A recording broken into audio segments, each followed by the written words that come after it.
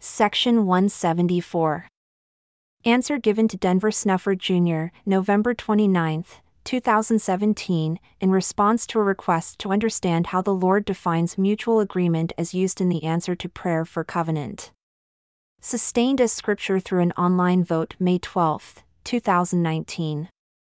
As between one another, you choose to not dispute. When the definition was given, it was accompanied by the realization the Lord could have disputed every day of his life with someone. He deliberately chose to not contend. He was not an argumentative personality.